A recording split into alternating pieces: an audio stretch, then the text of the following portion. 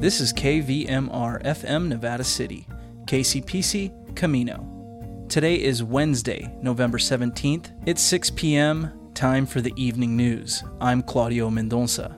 University of California lecturers announced this morning that they won't strike after reaching an agreement with the UC system. And despite an appeal by Governor Newsom to reduce water consumption by 15%, Californians have been saving much, much less. These stories, plus a profile of Northern California Democrat Jackie Speier on tonight's California Report. And Felton Pruitt talks with Nevada City Mayor Dwayne Strausser before a commentary about spirituality in everyday life by Chaplain Norris Burks. This is the California Report. I'm Saul Gonzalez in Los Angeles. The union representing thousands of University of California lecturers says it has reached a tentative 5-year deal with UC management and is calling off a 2-day strike that was set to start today. The University Council American Federation of Teachers announced the deal was reached early this morning and that the walkout is off and classes that had been set to be canceled because of it are back on today. Union leaders say the agreement will improve job stability, workloads, and compensation. No comment yet from UC on the proposed deal. Bay Area Democratic Congresswoman Jackie Speier has announced she will not run for re-election after serving in the House of Representatives since 2008. Speier has been an especially powerful voice when it comes to gun control and violence prevention, with her views shaped by a near-death incident in her own life. KQED politics reporter Guy Marzorati has more. Speier had a unique perspective on the debate over gun violence in America. She was a survivor, shot 5 times in the 1978 Jonestown Massacre in Guyana. A decade later, Speier was the state legislator, pushing an assault weapons ban in the state assembly. One of my colleagues asked me a question and says, "Ms. Speier, have you ever shot an assault weapon?" Speier's response, as she remembered in a 2018 interview with KQED, "Let me just ask you a question. Have you ever been shot by an assault weapon?"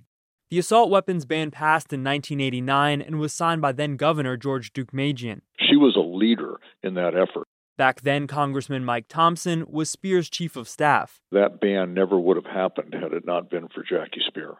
Peter Ambler, the executive director of Giffords, a gun violence prevention advocacy group, says Speier's personal experience made her a powerful advocate. When you look face-to-face into the eyes of somebody like Jackie Speier, who has experienced gun violence in the most devastating personal terms, it puts an entirely different lens on the experience. In Congress, Speier has advocated for legislation to put in place stricter background checks on firearm sales, which passed the House earlier this year. For the California Report, I'm Guy Marzorati. Federal officials held a virtual discussion on the recent supply chain disruptions at the Port of Los Angeles on Tuesday.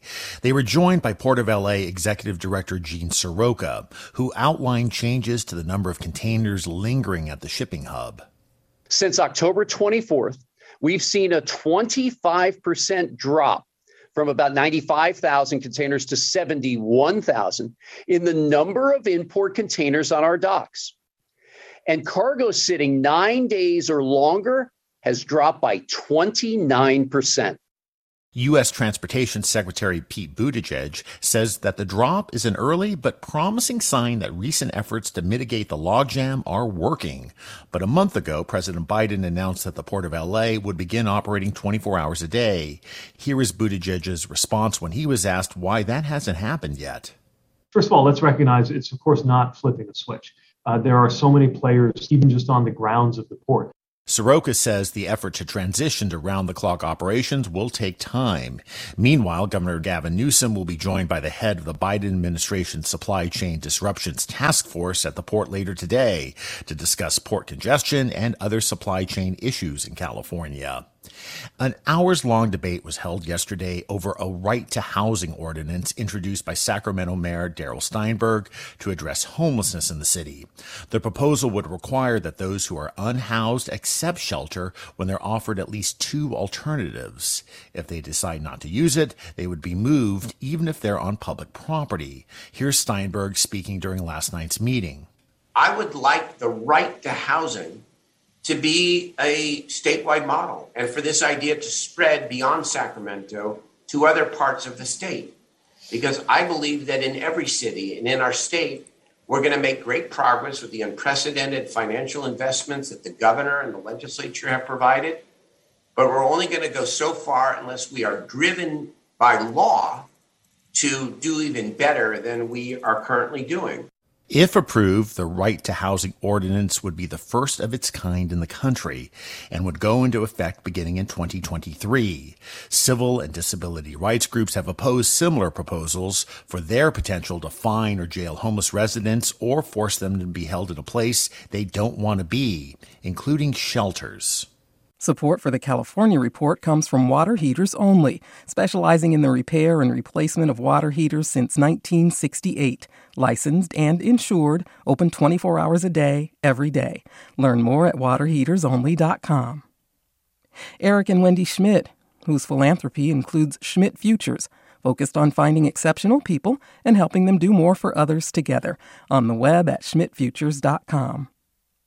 And Stanford Medicine, protecting your health and providing dependable care with safe in-person appointments and video visits. StanfordHealthcare.org/adaptingcare. Californians, you just aren't conserving enough water. Over the summer, Governor Gavin Newsom asked people to voluntarily cut water use by 15% because of the drought. But in September, we only cut our water use by 3.9%. That's down from 5.1% in August, according to new numbers released by the state. Water experts say many people permanently reduced their water use during past droughts. They say further water conservation will take more time and money to achieve. The year ending in September was the second driest in California's recorded history. Los Angeles County is looking to help small businesses that have fallen behind on their rent during the pandemic. The California Report's Keith Mizuguchi has the details. The Small Business Rent Relief Program would provide grants of up to $40,000 for small businesses in unincorporated areas of the county. Emilio Salas, executive director of the LA County Development Authority, says $7.5 million in federal funding is available. The entrepreneurs that operate these small businesses took the risk of investing in their community and now find themselves at risk of having the pandemic destroy the basic financial stability of their families. Salas says they're focusing on businesses in communities most in need of pandemic and economic relief, relying on risk factors of COVID-19 infection and the ability to recover from the ongoing impacts of the pandemic. Applications will be accepted starting Wednesday morning through November 24th. For the California Report, I'm Keith Mizuguchi.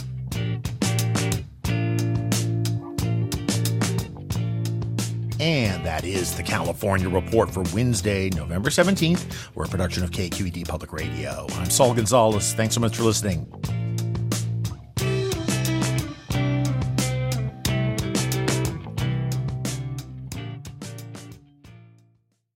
Locally, Nevada County reported 34 new lab-confirmed COVID-19 cases today.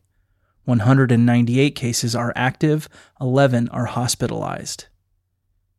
According to the Union of Grass Valley, just over 350 appointments were made for the COVID-19 vaccine clinic for children ages 5 to 18 held Tuesday at the Grass Valley Veterans Memorial Building. Nevada County Director of Public Health Jill Blake said that all appointments made available were filled and that those with appointments Tuesday had also made second dose appointments for 3 weeks later. Here's Jill Blake. We held a clinic yesterday that was open to any school-age child, but it was primarily the 5 to 11-year-olds that we saw. I just want to say an event like that takes a lot of bodies. I think it was over 50 staff and volunteers and some hired folks who came together to make that happen. A shout out to some of our community partners include Docomo's Pharmacy, Western Sierra Medical Clinic, Tapaday Indian Health, but the library staff was there. We had a juggler there. We had somebody there with balloons making balloon animals. And so it's not often that you experience a lot of joy at a children's vaccination clinic, but I think a lot of joy was experienced yesterday. We had a few kids who went up to our checkout station and asked if they could stay longer than their observation period required because they were having such a good time. But I also want to give a shout out to the parents because it, of course, took them to pull this off as well. They did a really remarkable job of preparing their kids for that clinic. And they expressed so much gratitude to everybody that they came across during that event. So again, it was a real feel-good event, and also something that is critically important to the people who were vaccinated yesterday. Turning now to regional weather. In Nevada City and Grass Valley, tonight, partly cloudy with a low around 45. Thursday, mostly cloudy with a high near 60. In Truckee, Tahoe, tonight mostly cloudy with a low around 30 degrees. Tomorrow, a weak storm is expected to move into the region, bringing breezy conditions and very light snowfall to higher elevations. Choppy lake conditions and some minor travel impacts are possible at Donner Summit. Tomorrow will be mostly cloudy with a high near 52 degrees. Finally, for Sacramento and the surrounding areas, tonight you'll see increasing clouds with a low around 46. Tomorrow, watch for areas of dense fog, otherwise cloudy with a high near 60.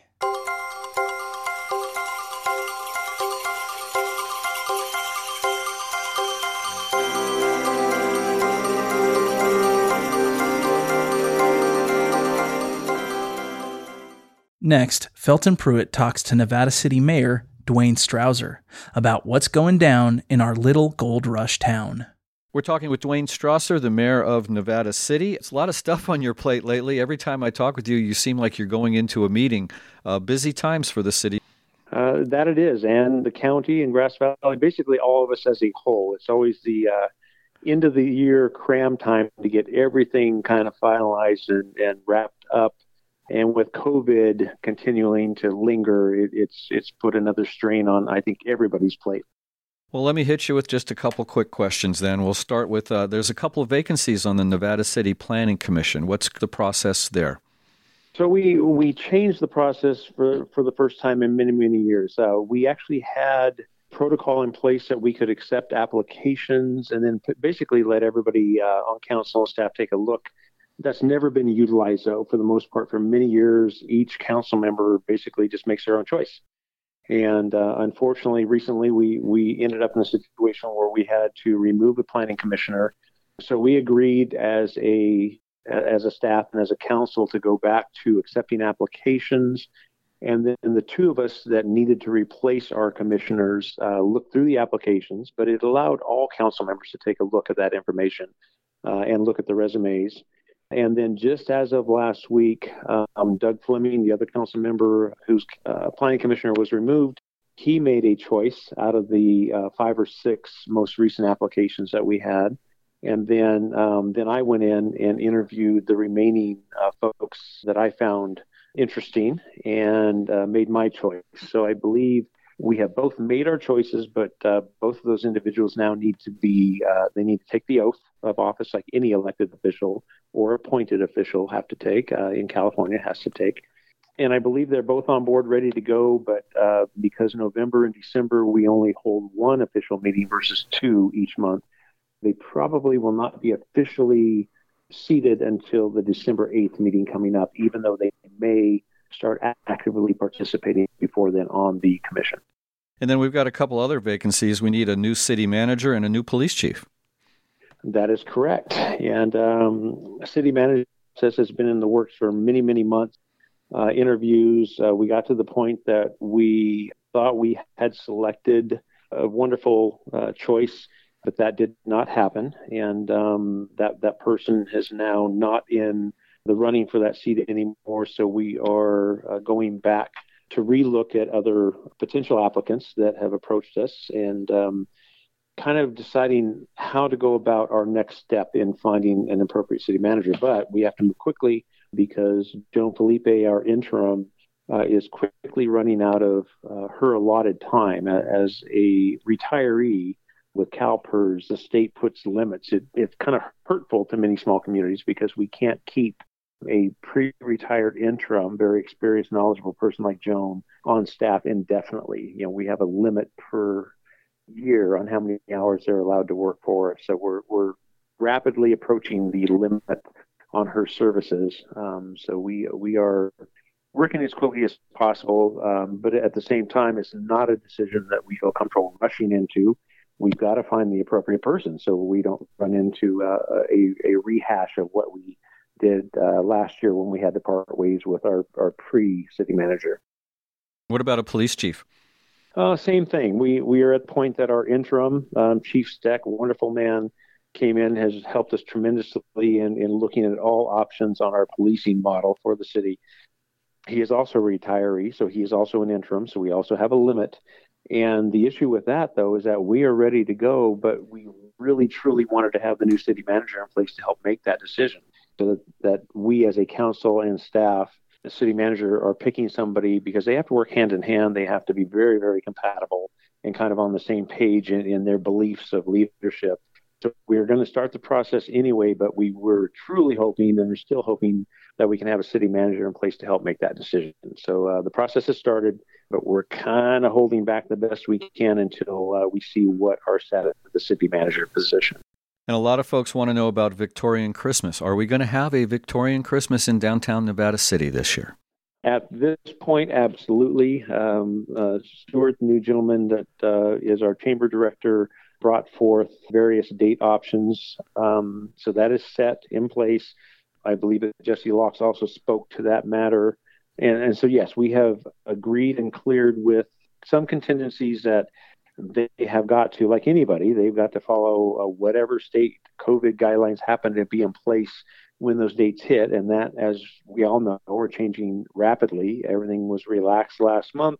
And now nationwide, not just here in Nevada County or in the state of California, we're getting respikes of the Delta variant and some other variations of the Delta variant. And everybody knew that would happen because this time of year is a time that indoor, with the colder weather hitting, indoor gatherings start to happen more rapidly. So again, we've got to on a daily basis, just like we have the last 2 to 3 years. But yes, Victorian Christmas will happen on the dates posted by the chamber, as long as they feel comfortable in meeting the state's and or our county health department's guidelines. Are there going to be any new wintertime restrictions regarding COVID and masking and vaccinations and stuff like that as far as businesses? Well, there could be, but we don't know that yet because right now, unfortunately, we can only go by the information we get daily and or weekly from the state based on the trends that are happening statewide and in Northern California specifically. We're hoping not. We would like not to have that happen, and we are trusting that most of our business owners are, they've been there, done that. They kind of know the routine, and we trust that they're doing what's best for themselves, their staff, and their customers. So we would only, with the county's help, with the health department's help, apply new restrictions on anybody, again, that is blatantly not being a good partner and or doing what would just be simple, common sense steps to protect everybody involved with their services or their products. We're talking with Dwayne Strasser, the mayor of Nevada City. Do you have anything else you want to add, Dwayne? No, I'm looking forward to a wonderful fall and winter season this year, and looking forward to things starting to get back to some normalcy. We have a great city council, in my opinion, in place right now, and we're on the verge of having a new, refreshed planning commission seated. And we are just looking forward to, I think, moving forward in a positive way with new energy and getting back to some normalcy like everybody is in every city and in every state in the nation. And I think we're on the verge of that, and I'm looking forward to it happening soon. Dwayne Strasser, the mayor of Nevada City, thank you for your time. Thank you. We close tonight with a commentary by Chaplain Norris Burks. Tonight he shares a story about the summer he spent as a Southern Baptist missionary in northern Nevada. I met Pastor Terry Lawrence so long ago that I'm certain I haven't properly recalled his name. So a fictional name helps to retell his story. However, I do remember meeting him during the summer of 1979 while I served as a summer missionary for the Southern Baptist churches in northern Nevada. I was one of hundreds of college students working nationwide, helping churches conduct vacation Bible school and summer youth camps. Each missionary stayed within a region of churches, changing locations each week until we had worked a dozen churches during the summer. Most pastors hoped their missionaries would be an ambitious college kid who could re-energize their youth group. The pastors told a pun amongst themselves to rate the energy of these workers. Some are missionaries, they said, and some are not. I was more of the not kind. Sometime in midsummer, I was assigned to Lawrence's church. The pastor was a slight, lanky man, prematurely bald, whose matter-of-fact way of speaking rang like the gospel truth. After Sunday service, we sat down in his office where he outlined my upcoming week with him. Partway through, he noticed a drift in my love-lost eyes and asked me what was on my mind. So I dropped the missionary pretense, and I admitted that I was homesick and pining over a lost girlfriend while trying to rekindle another. I described a malaise that was keeping me out of the helping mood. It's true, he said. We won't always feel like serving others, but the life you saved this week may actually be your own. He had my attention. 3 years ago, I was here in this office, preparing to leave, when a phone call brought me back to my desk. The man on the other end of the line said he was planning to kill himself. He asked if I had anything to say that would change his mind. What did you say? I said, go ahead. What? No way. Yep, I told him. Go ahead. Kill yourself. I'm fixing to do the same thing myself. Then Lawrence told me how he had planned to leave his office that day and kill himself in a deserted location. He'd given away his library, had written the note, and loaded the gun. He meant business, he told me. When his caller went silent, Lawrence asserted the conversation by reversing the caller's question. He asked the man to suggest reasons why the pastor shouldn't kill himself. Miraculously, the stunned man actually listed a few reasons. People need you, he said. Who, for instance? Your church needs you. People like me, said the caller. What about your parents? The pastor asked. Don't they need you too? For an hour, the two kept swapping reasons the other shouldn't kill themselves, until eventually they both made an anti-suicide pact. See what happened there? Lawrence asked me. Kinda. Look, kid, I doubt your love life is edging you towards suicide, so I need you to see how when I recommitted to helping others with their problems, it gave me a way to see through mine. Now, today, after 40 years in ministry, I've come to see what happened there in that dusty Nevada office. In Lawrence's experience, there was no room for the cliché thinking that seeks to reduce the size of your problems by comparing to someone else in a worse situation. Lawrence was telling me that we aren't so much broken people as we are interconnected. In other words, there is little help for those unwilling to help others. Christian scripture puts it succinctly in Luke chapter 6, verse 38. Give away your life. You'll find life given back, but not merely given back with bonus and blessing. Giving, not getting, is the way. Generosity begets generosity. By the way, that girlfriend I was trying to reconnect with became my wife, Becky. See what happened there? The views expressed on this show are those of the speakers only and are not necessarily those of KVMR, our board, staff, volunteers, or contributors.